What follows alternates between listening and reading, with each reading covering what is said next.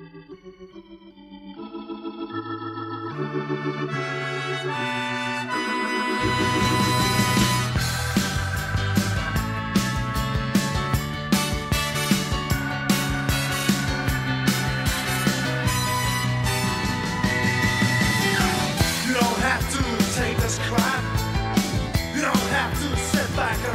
everybody, welcome back to The Hustle. It's John Lamoureux. Okay, this week is a fun one too. We're talking to DC Lee.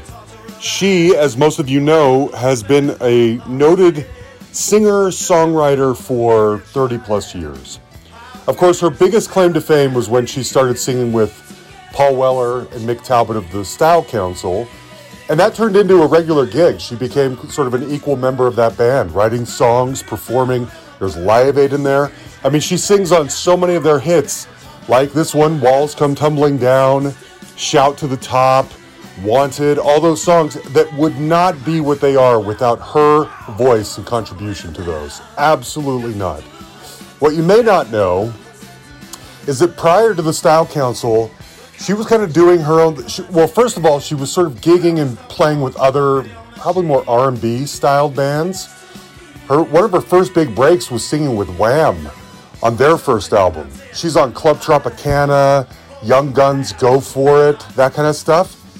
They wanted her to be more permanent than she wanted, so she went and she left. And that's basically when the Style Council comes in. She also has her own very successful solo career in parallel. She has a huge hit in the UK in the mid-'80s called See the Day that she wrote. That's her song. So while she's kind of doing both, probably mostly focused on the Style Council, and of course she goes on to marry Paul Weller. They have a couple of kids together. But when the band and the marriage started to break down in the 90s, she went on to kind of start her own solo career, which unfortunately never really took off. Along this time, she also sang on an album that I love, which is Guru, the former MC from Gang Starr. He was making these kind of jazz fusion albums called Razzmatazz. She sings on one of those. Oh, I love that. So good. Anyway, she's been sort of in retirement for years now, not really doing anything. But she recently signed a new record label, Acid Jazz, and she's working on solo material now for the first time in decades. So we talk about all of this. There's Wham stories, there's obviously Style Council stories, Guru stories, Live Aid stories, you name it, all of it's in there. I just think she's great, and her voice is eternal.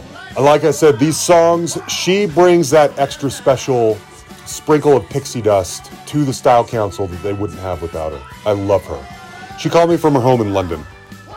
Okay, well, for starters, the reason this took almost a year is because you, my understanding, have been negotiating a new record deal. So does that mean then that DC Lee is going to be coming back or making some new music? Because it's been a while. Tell us about it. Thank you so much, darling. It has been a while. And at one stage, I really thought I'd given up. And it was only because, you know, the way that I like to make music, it wasn't really what any other record companies were in the least bit excited about. You know, there was that thing that it's like, oh, this is your time maybe, and it's all the new things. And then Acid Jazz came back into my life, one of the most fabulous record labels I've ever known. I've always worked with those guys on and off. Off the back of the Style Council documentary that came out, I take it you know about that? I watched it. Yeah, about a year ago. In fact, that was what sparked this. I watched that about a year ago, and I thought, I want to talk to DC Lee. So that's when I reached out. That's fabulous. And you know what? That also that documentary sparked me bumping into Eddie Pillar at the very rushed premiere of the thing. And he just said, "Are you still singing? And I hope you haven't given up." And I said, "Well, I've been forced to retire, but I really don't want to." And he was like, "Well, we'll do something about that." And it took about a year, but he stood true to his word, and I'm now signed to Acid Jazz. That is great. Are you going to be making... Now, why did you say you've been forced into retirement? What did you mean? Well, because there was nobody... I mean, I'd been doing stuff off my own back, you know. Okay. I was always a bit of a pain in the butt with the more commercial record companies. And the reason, I'll be honest with you, the reason being, it's good to know your strengths and your weaknesses. So therefore... you've got people telling you to do something, and that's great, but that's not what you do. Do you understand? So that means doing something a little bit, in my case, a little bit shoddy, you know, or not bringing out the best of what I'm about. So I'd say no, that would pee them off, because obviously you're thinking about his money and the look and the blah and the blah. But you know, being a young artist, that was hard enough. But I mean, I got away with it and managed to salvage everything by being with the Style Council. Yeah. But before that, and then a bit after that, it was really hard to get anybody to take me seriously. But, you know, at the same time, I was really quite happy to like hang with the kids. I've just recently become a nana. Really? I can't bring myself to say grandma, by the way. I just I can't be dealing with that word, all right? Because like, in my life, anybody called grandma, they look like a grandma. Yes. Well, you know, yes. I mean, it's funny because I think making music again and everything, it's kind of like it's maybe 10 years younger. So I think I'm going to stick to that. Yeah, being back in music again, it really has just made me feel young. And my kids go, "Oh, Mum, you look so cool." And I'm like, okay, I'm just lapping it up, you know. Good. So yeah, but I'm really very proud as well. I'm very happy. And I'm glad. Been looking after the kids and just sort of hanging back for a little bit. And you know, there does come a time, I think it's every 5 to 7 years, but you've got to just think about what you're doing and where you're going and what's the point. And I've always been a big one for living your life as much as you possibly can without getting arrested to the full, you know? Yes.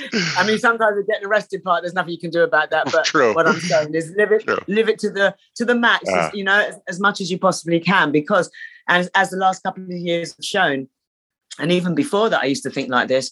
It just shows how quickly things can change, and wow, you know, and how your freedom can just be taken from you like that. You know, I know, it's so true. What? So, what's the plan now going forward? Are you already in the process of making a new album, or? Oh, honey, I was taking time out right now, waiting for you. And then as soon as I popped off to grab a cup of tea, I suddenly, it's 2:30, and come running back. but I've been sat here and I'm working on demos now. I've also got some tunes that we already have approved going ahead. Nice. And I'm working with my producer, Tristan Longsworth. So Tristan Longsworth, he's going to very soon be taking the demo back in tracks and start prepping and start the ball rolling so that we can, you know, get something out ASAP. You know, I can't wait to put some music out, and I can't wait to do some live work. Yeah. Really looking forward to that. Now, the Acid Jazz label reminds me a little bit of that music that you were making in the 90s too. That was, you know, sort of with the Brand New Heavies and Soul to Soul and that sort of the stuff that was really doing really well back then. Are you sort of going back into that kind of style, or is this going to be something different? What do you think? Yeah, you know, that's interesting. So for a start, there is an album that I put out and it didn't do, not so much that it didn't do very well. We just couldn't, we couldn't promote it. So it didn't get very much of a look in anywhere. And before we got into the deal that I got into, Acid Jazz were talking about just re-releasing this one. Which one? But then is that? It's an album called Smiles. Yeah, sure. An album called Smiles. Yeah. I remember thinking when you left, I could take it. No love was stronger. And every day that passes only makes me want you more. As time goes by, said you had to leave town for a while so you could make it on your own. Now I want you back home here with me. Won't you come?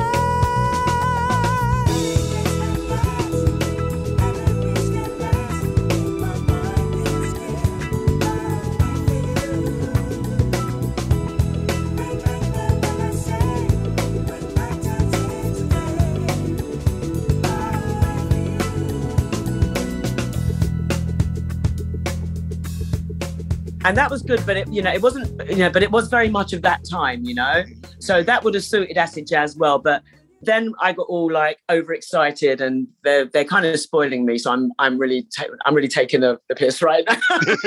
They're really spoiling me, and we're having a great time. And so I'm doing new stuff. Good. So there's a bunch of new stuff, and I don't know how that's actually going to sound. I mean, there's a couple of really grown-up ballads. Mm. I'm attempting something really up-tempo, which is a little bit out of my comfort zone. And it's the one that's actually given me a lot of jip, because it's not.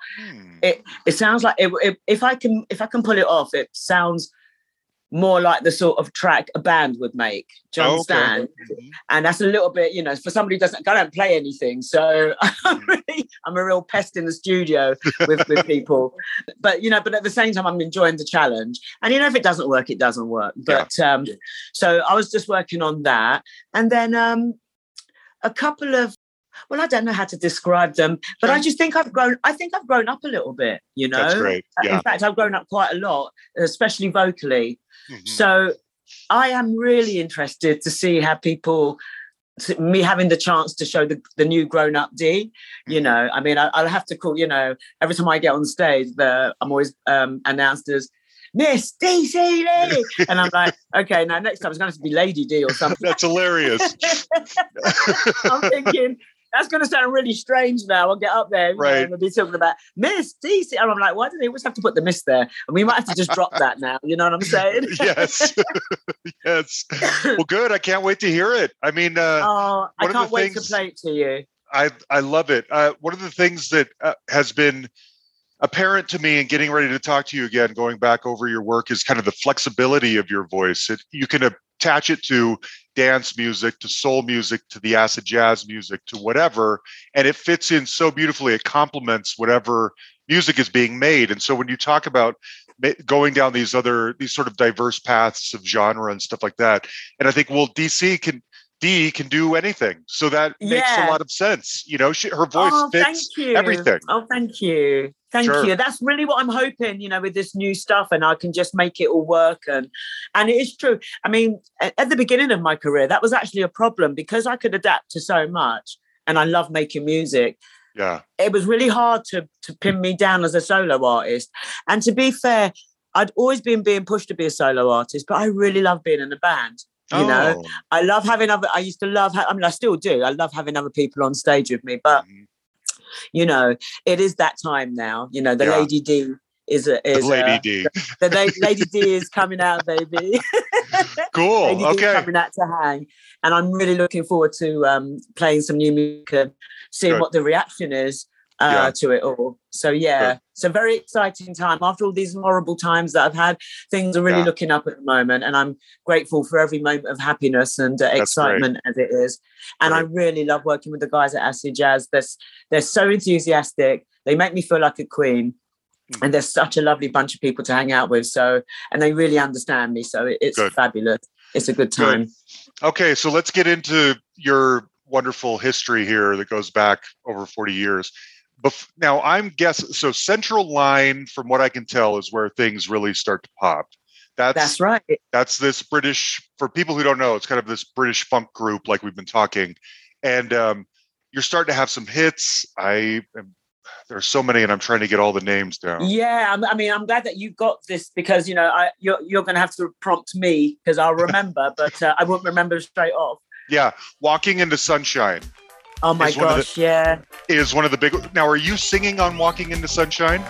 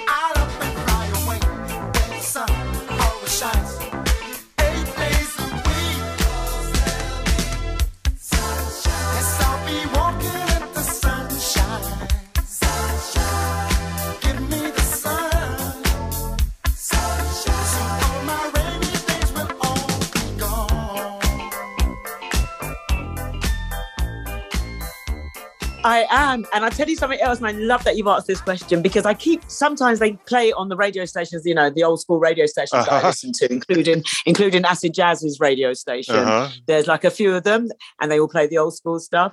Well, every time, when that track starts, there's all the clapping and the whooping. That's me. I'm in there. I'm clapping and whooping, and I can hear my third voice harmony in there with the boys doing the Walking into Sunshine. And I was hanging around that studio trying to get a gig. You know, I just pestered those boys to let me sing on that. And that reminds me, talking to you about them, was those days. I always wanted to sing, but I didn't have any access to a studio or anything.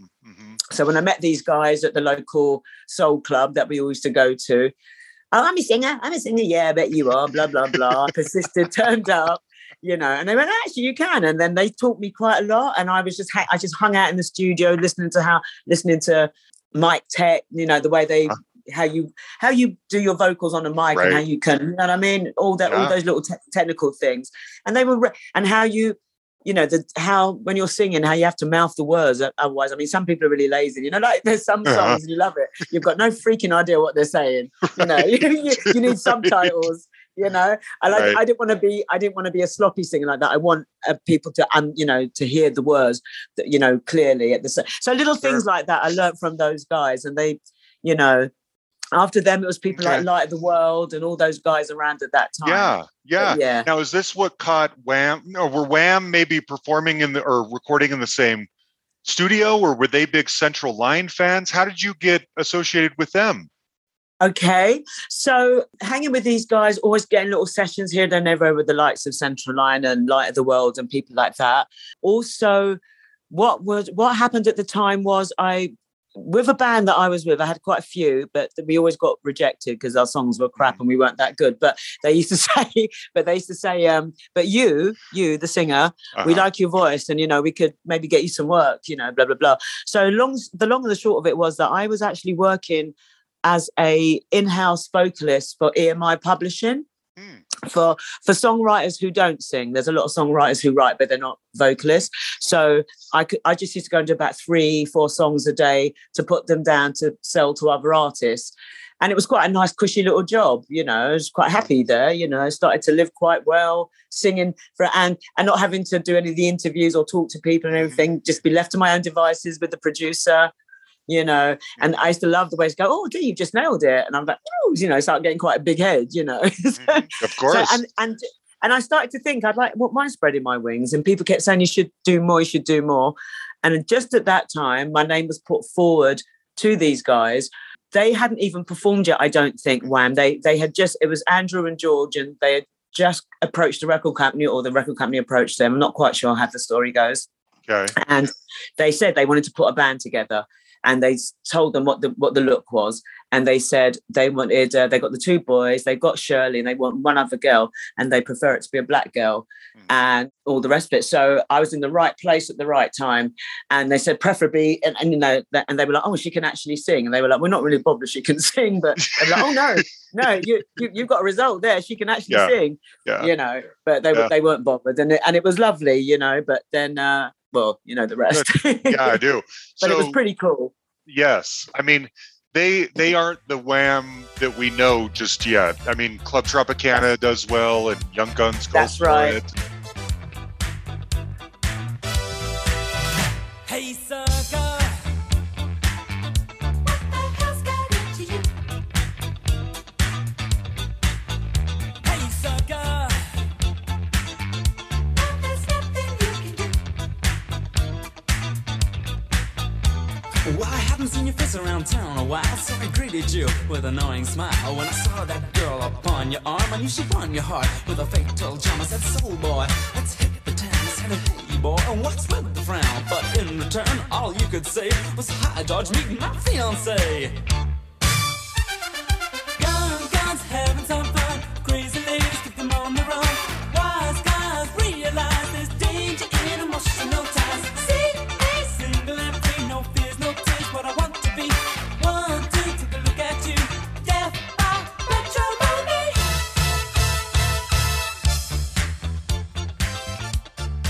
And you're on those songs. What are you even interacting much with them? I mean, do you go on tour with them, or are you just called to come in and do some backups in the studio later?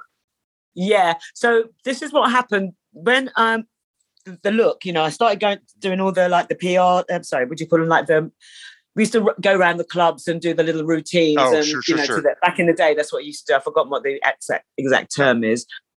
We were doing that, and then the one of the I can't remember which one, but one took off. Then we started doing TV shows and stuff like that. So I was in it. And I remember being called into the studio. They went through the motions of recording me, but I wasn't too bothered then because it was all very exciting and new. But I started to notice that every time we went into the studios, I don't sing that quickly. I don't just do one quick ooh and go off. That doesn't work like that. So I don't think they're really taking it. I don't think they're just making me feel like I'm being recorded, but they're using other people. But then by this time I said, well, look, you know, this is great. And they were like, do you want to come on tour? And I said, well, not if I'm not going to be singing, you know, because as much as I'm flattered by, you know, being, you know, you think I'm pretty and all the rest of it, but I you know, I'm going to be really bored. What am I going to do? Just stand about. And I'm not a dancer. So it got a little bit funny. And while it was happening, they were starting to get bigger and bigger. I was called in for the videos, but it was getting bigger and bigger. But in between all of that, I was sessioning for other people. I was working with Animal Nightlife. I think I might even have started by that time to work with the Style Council, but maybe I'm getting my dates all wrong. Maybe I'm getting my dates wrong. You'll probably know better than me. So, you know, and it was all right. We were doing all right. It was great. But by the time we got to Club Tropicana, George was getting really peed off with me. And we had a little bit of a fight, George and the management. But I kept saying, you don't understand. I can't afford to just sit around waiting for you guys to call me in for a thing. And you don't ever give me any warning. I mean, I was trying to be really reasonable with those guys. But once I've committed to somebody to work, so I'd be in the middle of tours with Animal Nightlife and people like that. They'd just go, come and do this video. And I'd be like, I can't. So everybody would get the ump about it. And that Club Tropicana one was the last thing because they had to fly me in they were in Spain and I was in the middle of a tour in Manchester and they had to fly me in and fly me back. Really? Which was all a little bit extra, which wasn't probably in the budget or whatever. Made me look like some sort of superstar. I had to be. I looked like the bigger superstar than George, which did not go down well. Right.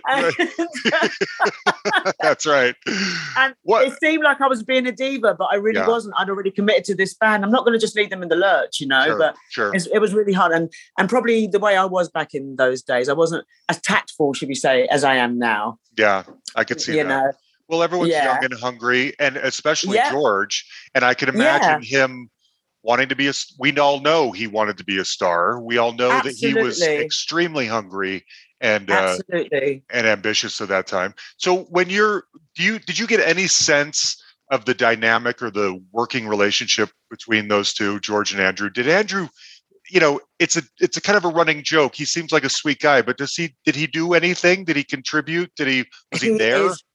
Oh my God. Well, he's absolutely the sweetest guy. He really is. And I literally saw him about a year or two ago and we had some really good chats and that's another story, but it was really lovely to see him.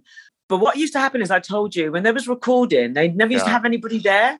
Yeah. Now, Andrew used to hang out in the studio, but I never ever saw him, you know, behind the booth he was just there in the studio with George. George had his big backing singer girls there. I saw them around. He had Dion Estes, that fantastic American who just bassist. Passed away last week. Oh no! So I didn't mean to scream down your ear. Oh my God, that's so sad. Yep, Dion passed away last week. Oh my gosh! And it's so funny. Look at me mentioning his name. He was a lovely guy, and that's so what I've heard. Yep, so talented. He was a sweetheart, and I did those first couple of Top of the Popses and things like that with him. Oh, I'm really, really sad to hear that. But it happened suddenly. I've been trying to interview him for years. We could never make it work, and then I got notice last week that he had died. Wow! I am so sorry to hear that. Was he based in the States or here? That's a good question. I think he was back in the States by this point. Yeah, I can't remember for sure, though. I mean, I think at some stage, some of the people that George was using, they literally flew from the States. Do you know what I mean? That it was getting that that kind of big. It was like, wow. I mean, we've got bass players here, but wow. So it was a bit. So I could see where this was going, and I, you know, I hung about for a bit to see if there was a place for me in it. Absolutely wasn't. When I kept saying I want to go to, well, you've got to finish out this video, finish out this. Oh, okay, fair enough. And then what? There was about three. Like I said, the last thing I did with them was Club Tropicana. Let me take you to the place where membership's a smiling face, brush shoulders with the stars, where strangers take you by the hand and welcome you to Wonderland from beneath their Panamas. Club Tropicana drinks are free, fun and sunshine, there's enough for everyone. Whoa, that's missing is the sea. But don't worry, you can sunshine. Castaways and lovers meet, then kiss and Tropicana sea. Watch the waves break on the bay. Oh, Southwest Santa Blue Lagoon, cocktail time, Southern's tune. All night's holiday. Club Tropicana drinks are free. Fun and sunshine, there's enough for everyone. Whoa, that's missing is the sea. But don't worry, you can sunshine.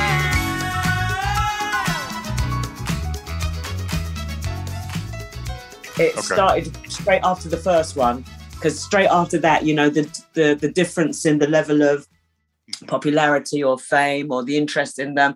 And you see it happen. I've seen it happen so many times. And I remember when I was before I actually started working with Wham, I used to think to myself, well, I want to be famous. And when I got working with them, I was like, wow, you really must be careful what you wish for. And I won't wish that on anybody. And there's a special skill to being able to cope with that sort of thing as well. I definitely haven't got it. Haven't got it. Turned out George didn't either. I think about that with George a lot, that he, more than so many people, wanted nothing more than to be a pop star. He wanted to be famous. It seemed. I'm an outsider. So much, he did. He wanted it so badly, and he deserved it, and he looked at it, and he was good at it. And then as soon as he got it, he didn't want it anymore, and it ruined the rest of his life. Absolutely. Yeah. Yep. Very, very true. Very true. I mean, we kind of almost fell out a little bit. And by the time I left them to join the Style Council, he was in awe of Paul, peed off with me because I kept thinking I was a bit of a diva, and just wouldn't understand my position from, you know, I'm happy for you. This is all about you, and, you know, you deserve this, you know. Right. But if I just hang around here like some loser, you know, when I've got other opportunities to work, I mean, who the hell wouldn't take it? Why are you being mad at me? And he just, and then he eventually, I think Paul or one of us made us make up, and we were in the WAG Club, and he gave me a big hug, and he said, I do understand. He goes, it's just that I love you and I'm going to miss you. So we actually made that really, really well. But, you know, but a few weeks before, he was being quite, you know, mean about it. Yeah. And making me feel really bad about myself. But we did make up. That's what, you know, that's why I'm so glad. And then, you know, my career went off one way, and, you know, he just kept going up and up and up. Totally. And it was, now, when I was reading up to get ready to talk to you, I don't remember where I read this, probably Wikipedia or an article or something, was saying that the reason you left Wham was because you wanted your own solo career. And that's when Selena Wow Wow comes along. Selena, my sister, she has really got a lot. And all boys around her try to shoot that their shot. They try to win her affection by showing all their work. Selena, she loves it 'cause she really is a flirt. She is a Selena Wow Wow. Selena Wow Wow. Selena Wow Wow. Selena Wow Wow. Selena Wow Wow. Selena Wow Wow. Selena Wow. We all wanna be like Selena.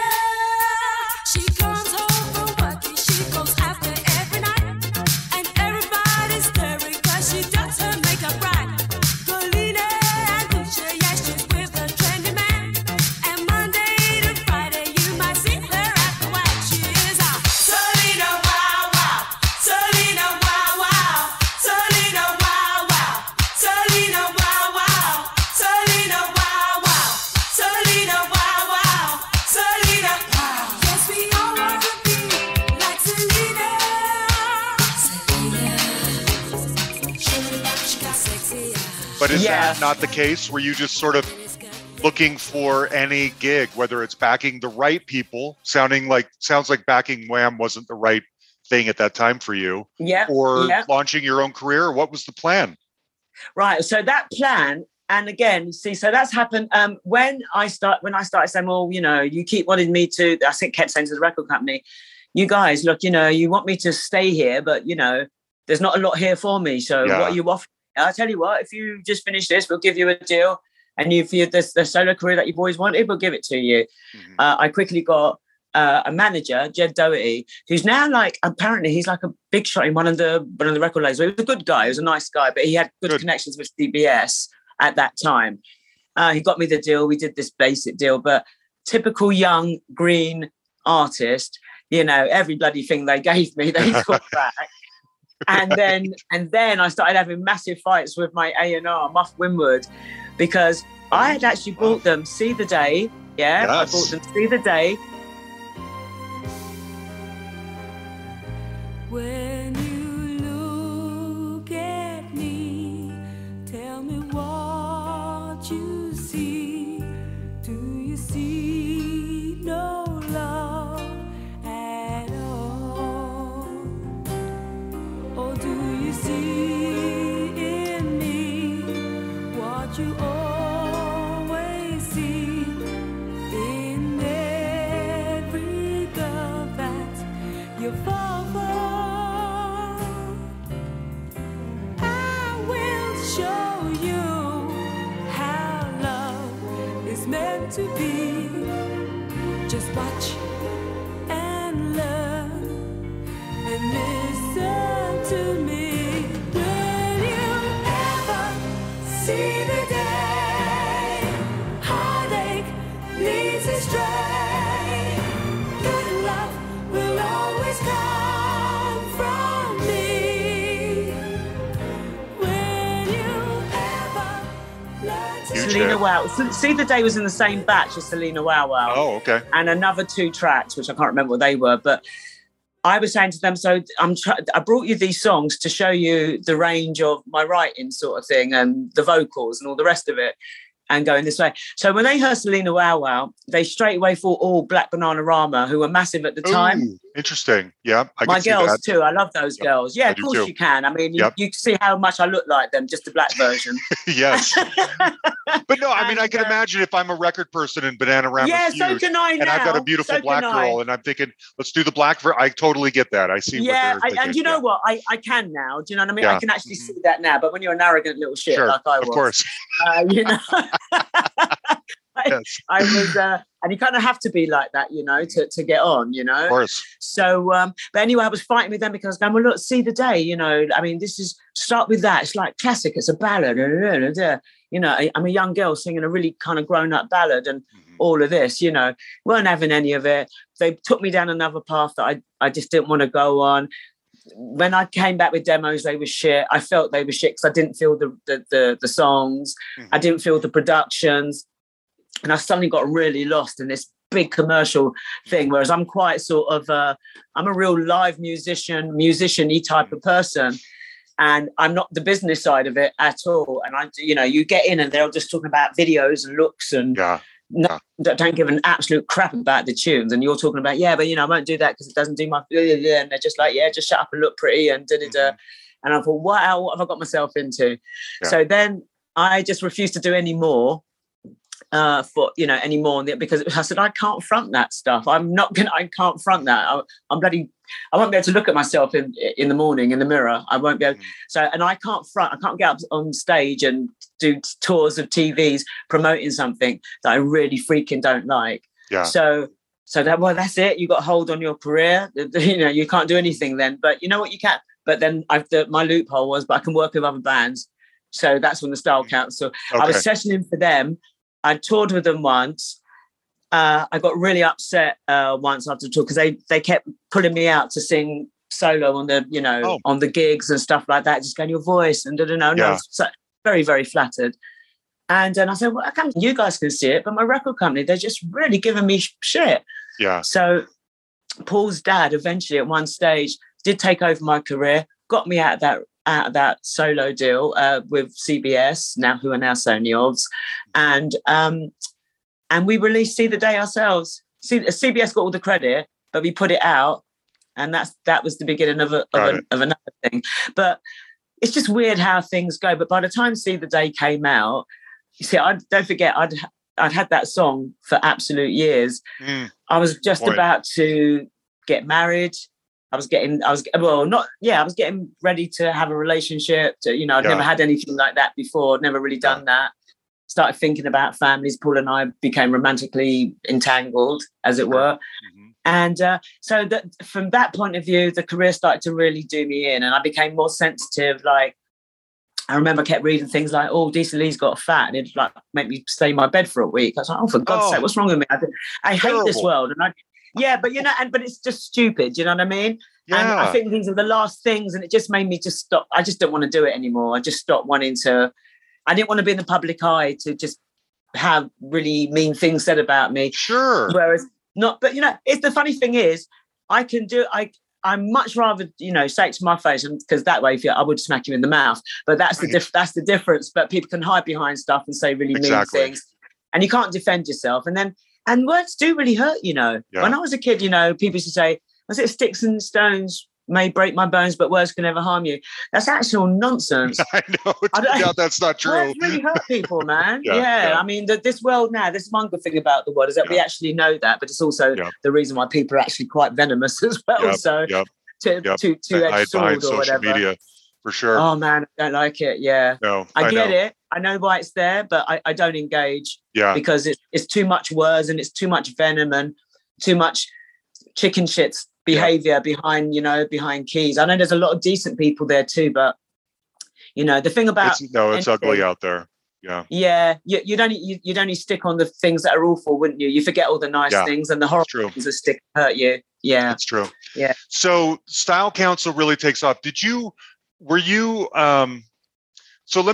Let's get this out of the way. You marry Paul, obviously, eventually. When did this career start? And I should say the relationship start. And we don't have to dwell on it. I'm not trying to be, but I am curious about the timeline. So when did you and he become, a couple and get married and all of that? Was it right out of the gate? No, not at all. It was funny. In fact, I'll tell you what it was, and you can work out the time span yourself, because I worked out, it was literally, when Live Aid started, when they did the recording before the live performance, the recording of the video of everybody being there and everything. Band-Aid, Do They Know It's Christmas? Paul's there. Yeah. Paul and I had been together the night before, and that was unbeknownst to everybody. Nobody knew that. And that was the beginning of our relationship. For the first time, the night before? Okay. Yeah. So that's so interesting. So when you see Paul Weller's face in that video, the night before he scored with DC Lee, that is great. And it's funny, you're lucky that I'm sharing that with you, because, and I don't mind, and you can actually say that, because it's, you know what? I give different things to different people that I want to say. And it's long enough now. We know it's long enough. We never used to, it's the sort of thing I'd never really want to say, but now to me it's kind of sweet and romantic. Of course, it's a really lovely memory. It's a lovely memory. You guys did what? I remember it every time I see the video. Yeah. So every time I see Live Aid, and you're the first person who's asked me that, so you've been told, because nobody's asked me. They've asked me how it felt doing it and the rest of it. And it was, and that in itself was freaking amazing, as you can only imagine. Even I still can't imagine, and I was there. I still can't believe it, and I was actually there. So I can't believe how fabulous it was. But when they made the video before the live thing, that's when we just kind of started seeing it. It was our first kind of time together. Okay. Yeah. That's amazing. So as Style Council begins to come up, I mean, you're on the Cafe Blue album, and you're starting to sing on songs that, I mean, Wham had those big hits too, but then Style Council, at least in the UK, not so much in the States, unfortunately. Yes, I know. They're also getting these big hits too. Your life, you talk about having that kind of ambition too, to some degree. That's happening. Style Council is becoming really big. I mean, Mick and Paul are huge, and in your country anyway. How does that? It was massive. how does that change your life? How does that feel when you start, you're so in demand and you're hearing yourself on the radio all the time and you're playing on TV and you're staying in nice hotels? What's that like? Well, my God. Well, what was it like? It was mind blowing. It was more, I sometimes felt I'd bitten off more than I could chew. My first proper touring had to deal with things like voice going every couple of days, learning to not go and sit in the bar with everybody and have fun at the end of the gig. You have to go straight to bed, and a lot of stress, and always wanting to give my best at every performance, as did all the rest of the band. In between all of that, it was really, really the most fabulous time. It really was.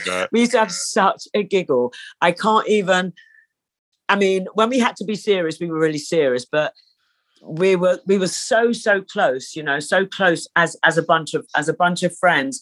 And in actual fact, Steve White has just texted me yesterday, and we're going to go meet up with Helen Turner, who was the only other female in the band at the time, and she's having a big ass birthday. I'm not gonna. She's a lady. I'm not gonna say the number because I know what it's like. So we ain't gonna say no numbers. Okay. But it's a big ass one. Put it that way. And we're gonna go and have ourselves a little shindig with her. Good. And just catch up. And so there'll be a lot of reminiscing at that, I can tell you. Yes. Somewhere in Chinatown in London, it's going to be very, very raucous. Very nice. Very nice. Very nice. No, we had I want to ask you about a couple of the songs that you sing on specifically. There are some like The Lodgers that is just so beautiful, and it highlights you so well. There's no peace for the wicked on the bar. The bad non-pickets trying to even the score. It's all inclusive, and the dirt comes free.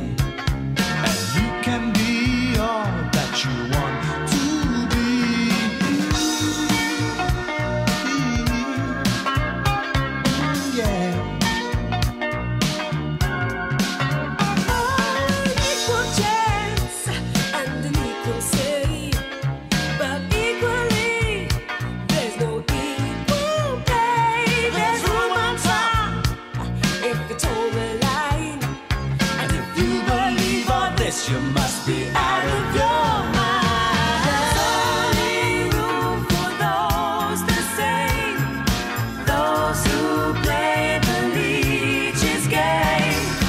Don't get settled in this place. The largest terms are in disgrace. Hey. Was that, you go from kind of being a background singer like you might have been in Wham to being much more in the fore. In fact, I think you become an official member of the Style Council.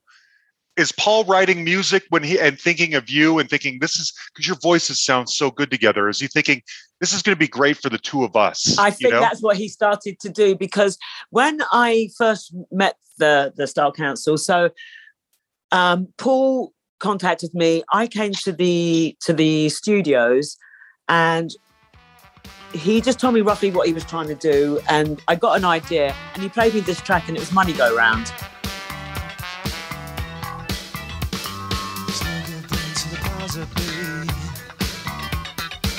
Shake the roots of the money tree. No go praying to the pristine altars. Ready for the blessing with holy water. But the same old wealth in the same old hands. These same old people stay in command. Watch your money go around, watch your money go around. They got it wrapped up tight, they got it safe and sound. Watch your money go around, watch your money go around. She fought from grace and hit the ground.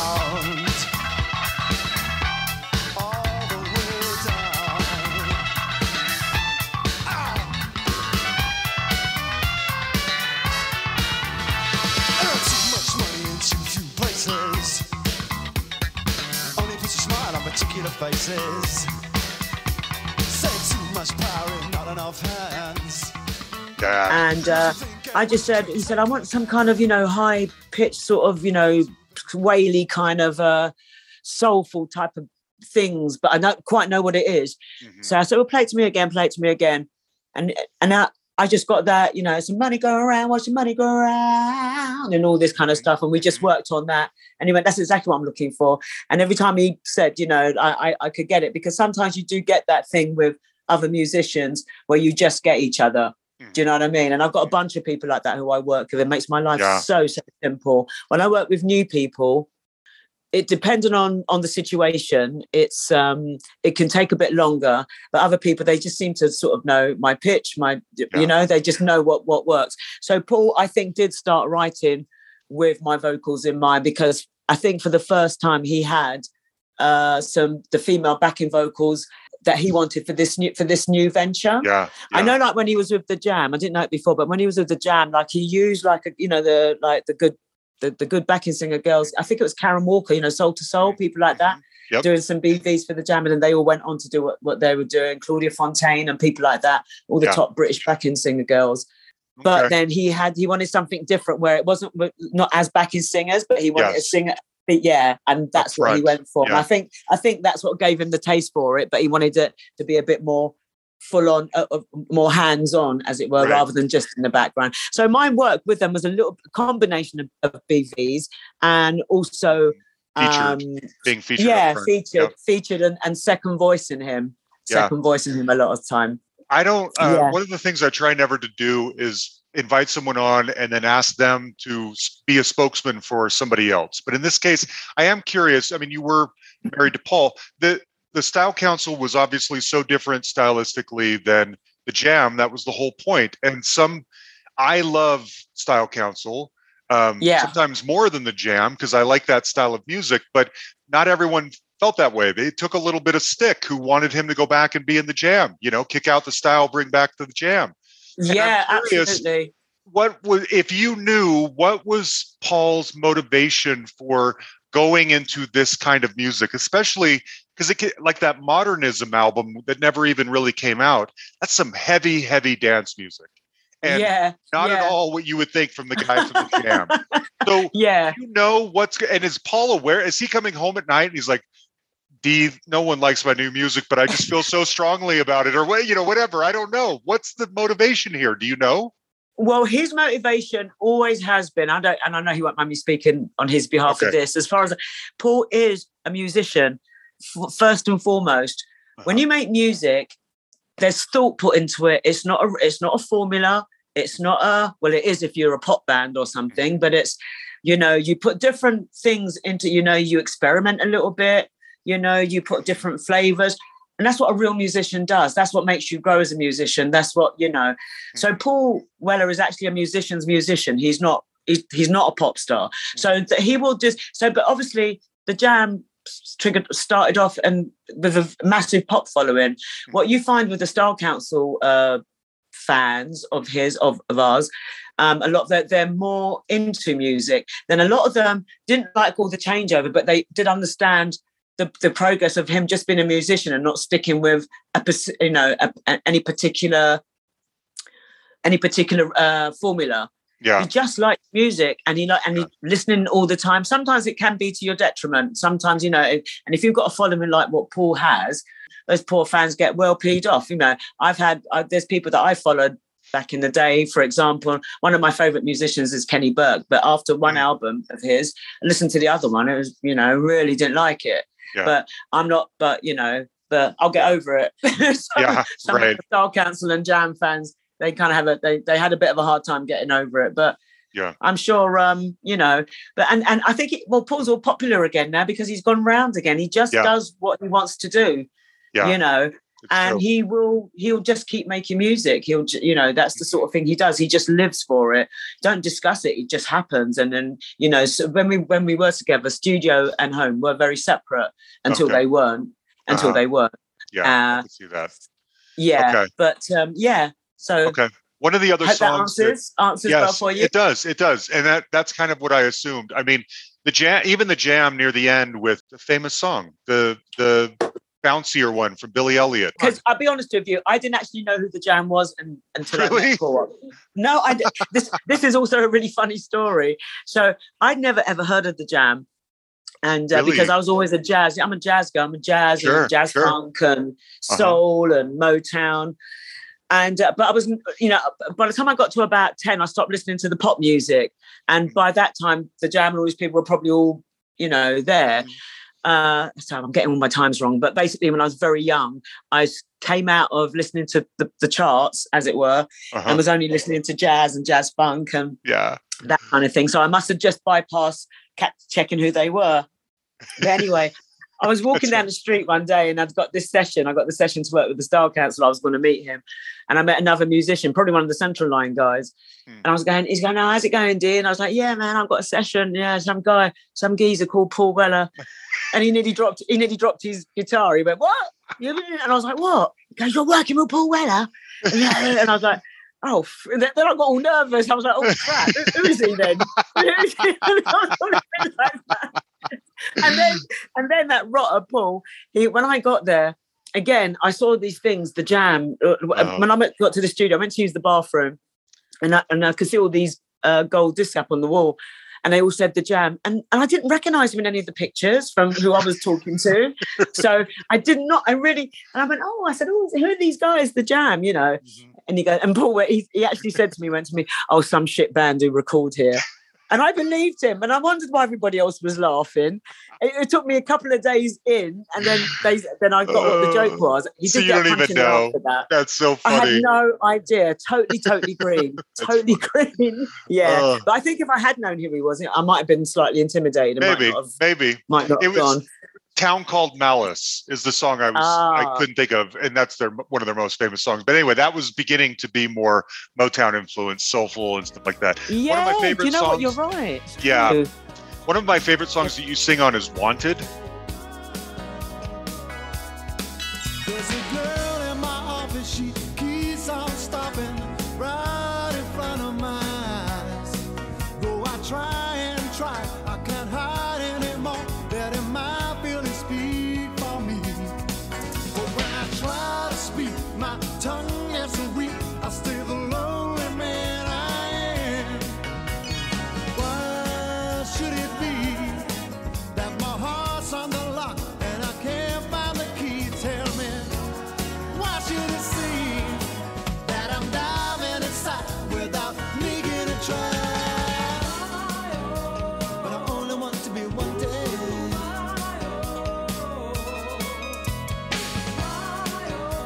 But I only want to be wanted.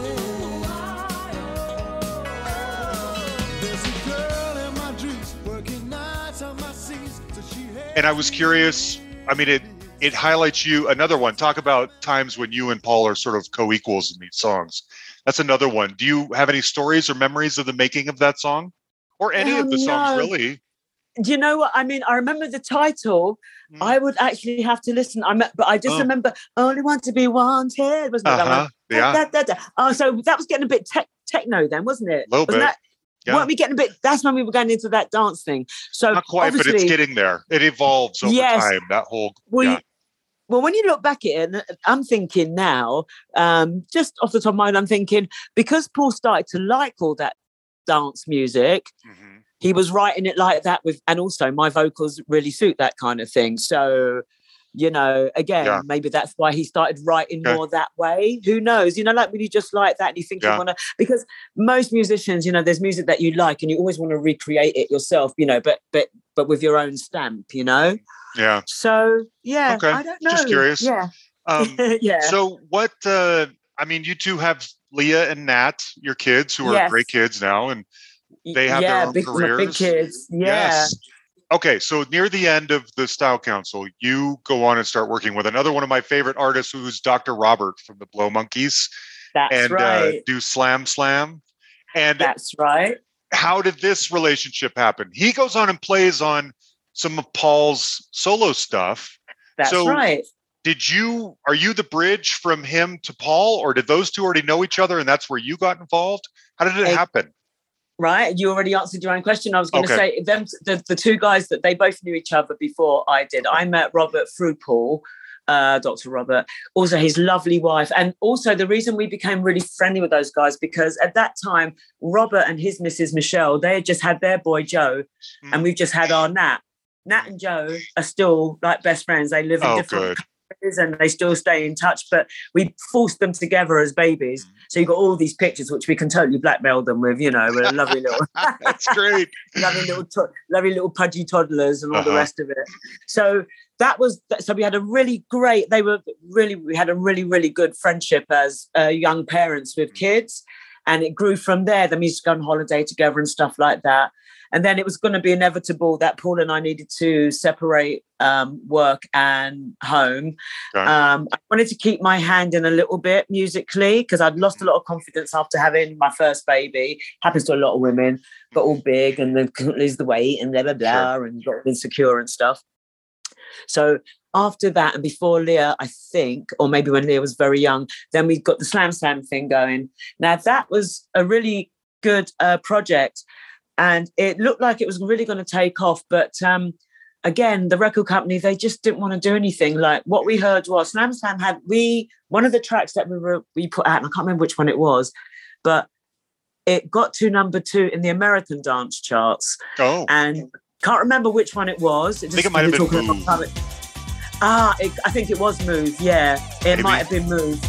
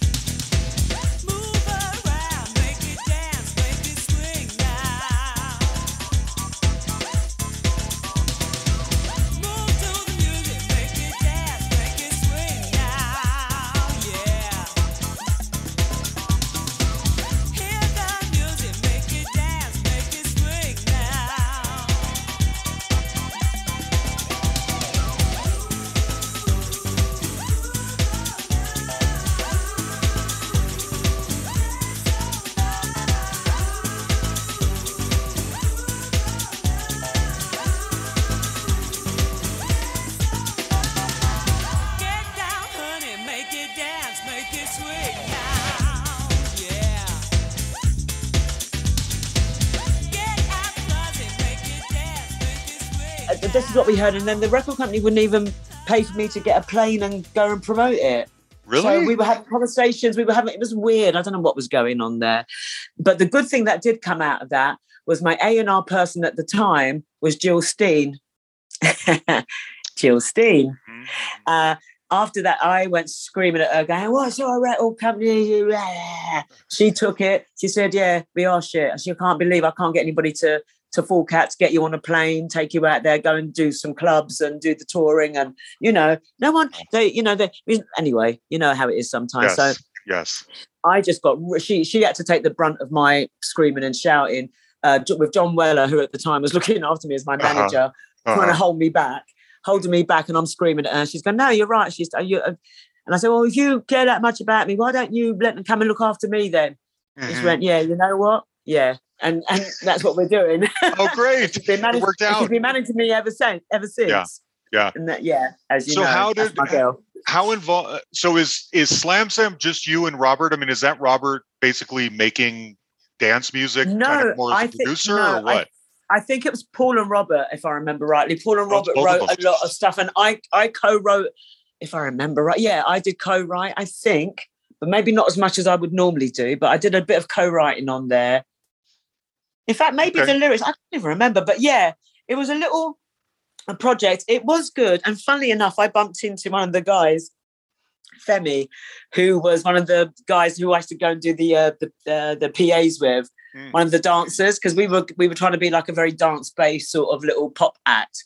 Mm-hmm. And it could have worked, but then my heart wasn't really in it. Mm-hmm. And by that time, Well, I was going to continue your thought. By that time, what were you going to say? I was going to say by that time, I think I was starting to have problems in the marriage, and there was a second baby, my Leah, and that it kind of went by the wayside a little bit. Okay. Yeah. The reason I was going to ask, I mean, while this is going on, you're doing Style Council. You're also releasing your own singles and partnering with Robert, stuff like that on the side as well. Yeah. Is it, and I hope this isn't too sensitive of a question. Is Paul supportive of your other music ventures that you're doing? Or is he hoping that you'll just stay contained to the Style Council and not moonlight with other things? Was there expectation there, or is he kind of, he's being supportive of your solo career, however that happens? Yeah, I would say that the Slam thing was, it wasn't me going off. He was more wanting to kind of keep it a little bit close to home. Do you know what I mean? Because it was more, I was up for the idea, but Paul and Robert came up with it. And I think more Paul, because he wanted to, something for me to do away from the Style Council and away from them, away from him rather. Yeah. So, but it was a weird time because it was a bit of a sort of beginning for us, a new beginning, but let's just say it didn't make the hurdle. Okay. Because there are those solo albums that you put out back at the time. Things Will Be Sweeter is such a great song. When I woke up, what did I see? I saw flowers falling down on me. Against the wind, I heard a sigh. There was a voice calling to me out loud. Dry your eyes and don't be scared. In this place there's no despair. It's alright. It's alright. It's okay. It's okay. Things will be sweeter. Every single way. Don't you worry. Don't you worry. About a thing. Things will be sweeter. New life will begin. Is this for real? I can see hope. So that's why I'm wondering, but there's only a couple of these solo albums and they're not on Spotify. D, it's No. driving me crazy. Why are your solo albums hard to find? Because firstly, Things Will Be Sweeter was only only released in Japan. Oh, I didn't know that. And so Okay. was Smiles. I couldn't get deals over here. So Jill and I got deals with, I think it was Pony Canyon, Japan. And Things Will Be Sweeter. Clear Tone. Things Will Be Sweeter, Clear Tone. In fact, Clear Tone, that was self-funded. That's us. Clear Tone is myself. I got it. So, Okay. yeah, and that's probably why we didn't have the resources. I did some gigs around and I got a basic, really good following of people, but I just needed that extra bit of backup and money and bands to make it go further. It became incredibly hard. And at that time, I was actually away from Paul. I was separated from Paul then. Okay. So being away from the kids and stuff like that, it was, it had to be done. And, because it's just the only thing, it's something that I've always wanted to do. And, like in life, everybody's got something that you're good at, I'm really rubbish at most other things, but performing, singing and stuff like that, whether I like it or not, that's my thing. So it's important that you have something of your own. Otherwise you just lose yourself, Yeah, it's true. And then I got to ask about getting with Guru for the Jasmine Jazz album, No Time to Play. I love that album. Nope, I can't stop. Nope, I can't stop to talk. I gotta go, yo. Basically, I'm a brother they depend on, lean on. So now I gotta be gone. I gotta keep strong, always staying busy, kid. Cause I can never fall off. Laziness ain't getting to me. There's too much opportunity. And I'm not waiting for no one. Cause slow ones, they don't get nothing done, son. Never no time to play. Gotta keep working every day. No time to play. Never no time to play. Gotta make moves with no delay. I gotta make Never no moves. time to play. Gotta keep working every day. No time to play. Never no time to play. Gotta make I gotta make moves. The time is running short, sport. Make a move or get caught. Nothing lasts forever, baby, maybe. You shouldn't act so crazy. Instead of trying to be the man, you could really be the man if you had a plan, understand? But I'm not the one to be waiting for you. Back in the day, I used to do stuff for you. Now I'm warning you that you really ain't no pimp, you wimp. Never no time to play. Gotta keep working every day. No time to play. Never no time to play. Gotta make moves with no delay. I gotta make Never moves. no time to play. Gotta keep working every day. Never no time to play. I gotta make Gotta make moves. I gotta make moves each and every day. I need the cash, Josh Monet with my rhyme display. I love that album. I bought that years ago when it came out. So it was a fab album, I got to say. Yes, and I miss Guru. He's one of the greatest MCs ever, and he died way too young. That voice of his. And he appreciated jazz, which is what I know so got him into you. Is that so? Exactly. He loved my voice, and I loved his voice. And we were just like, he just used to. When we were on tour, he just used to play something. He goes, "Dee, sing this and sing your interpretation." He just used to love my singing, and I just loved that. And they did a mix on a Slam thing called "Free Your Feelings." Did you ever hear that? What is it that makes you involved with the groove? When it slams, you'll see your thought is improved. So free your feelings to reveal that which is inevitable. Will bring your vibe so incredible that you cannot doubt. You want to let out feelings of decency about what you see is the way that you look at life and want strife. For as things may or may not be so obvious, the problem is people tend to blend to a trend instead of starting alternative ways to display what's in your heart. And then when your emotions get stifled, you want to express at your best. Stop playing idle. We're relaying vital signs for your body and your mind, so that you find if you leave behind the negative, the music can relax your soul just like a sedative to stimulate as you relate to what you're hearing. The message is for you, so free your feeling.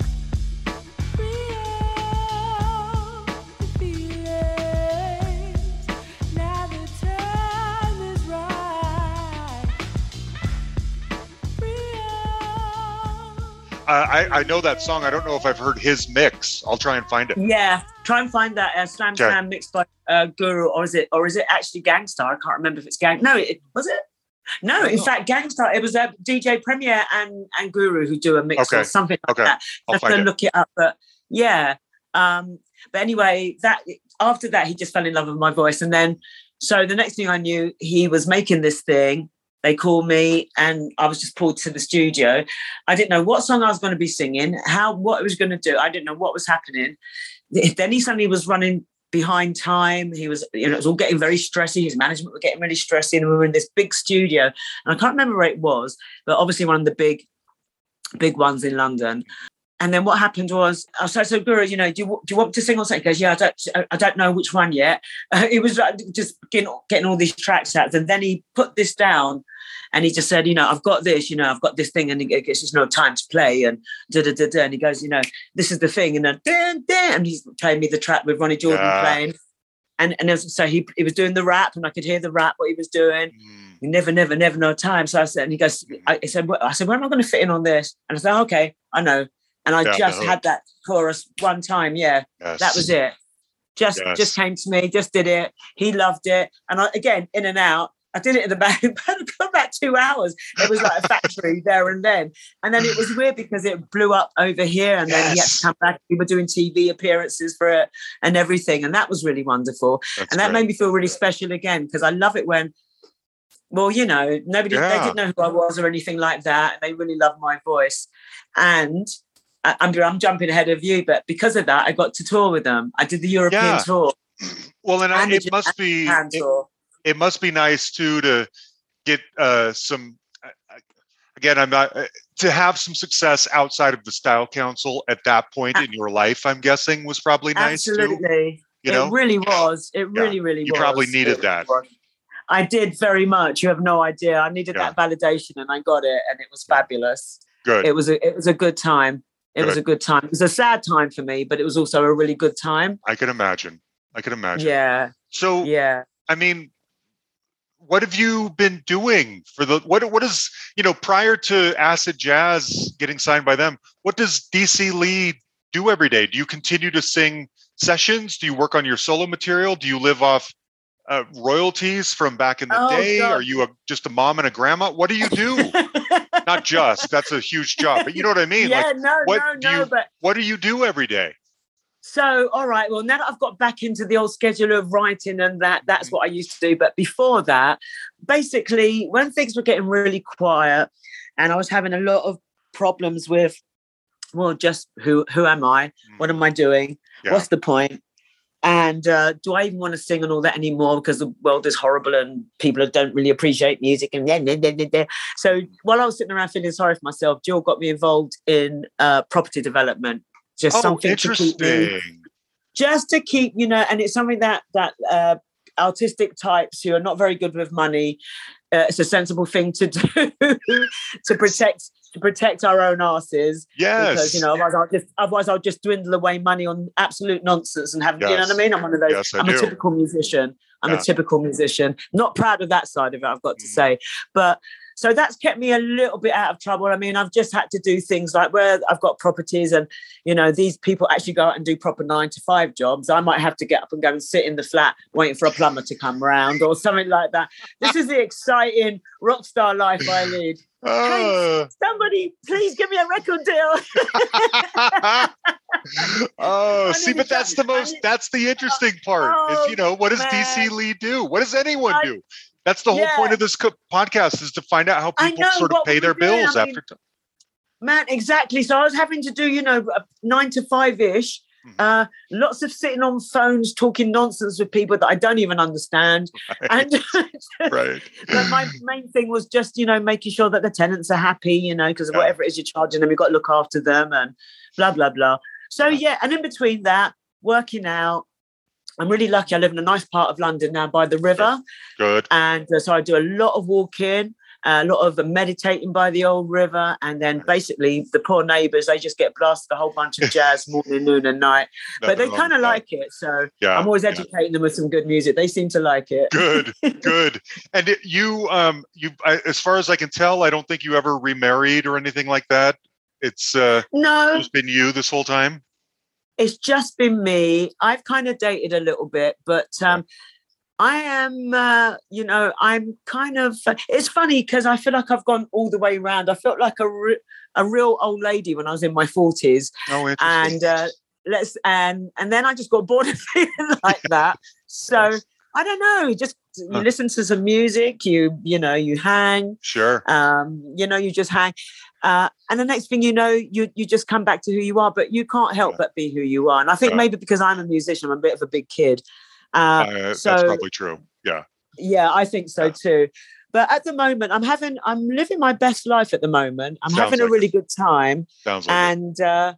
Yes. And basically, fellas, better watch out because I'm on the prowl again. Ooh. Talk, no trousers.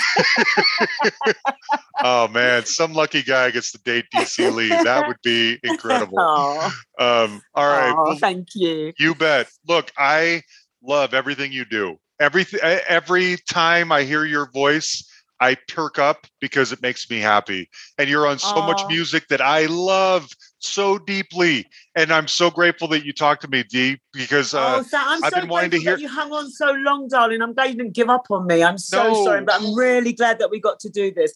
Me and too. I tell you what, I promise you, as soon as there's some edible, listenable stuff and it's close to the time and it's not a problem with the record company and blah, blah, blah, Jill's got all these numbers because she's hanging on to our favourite people so that we can give you first listenings and, do whatever you can. Yes. When that comes out, let's do this again and we'll let everyone know. I would love Absolutely. that. And we're hoping to have something out August next year. Fingers crossed. Wonderful. That's what we're working on. So excellent. Okay.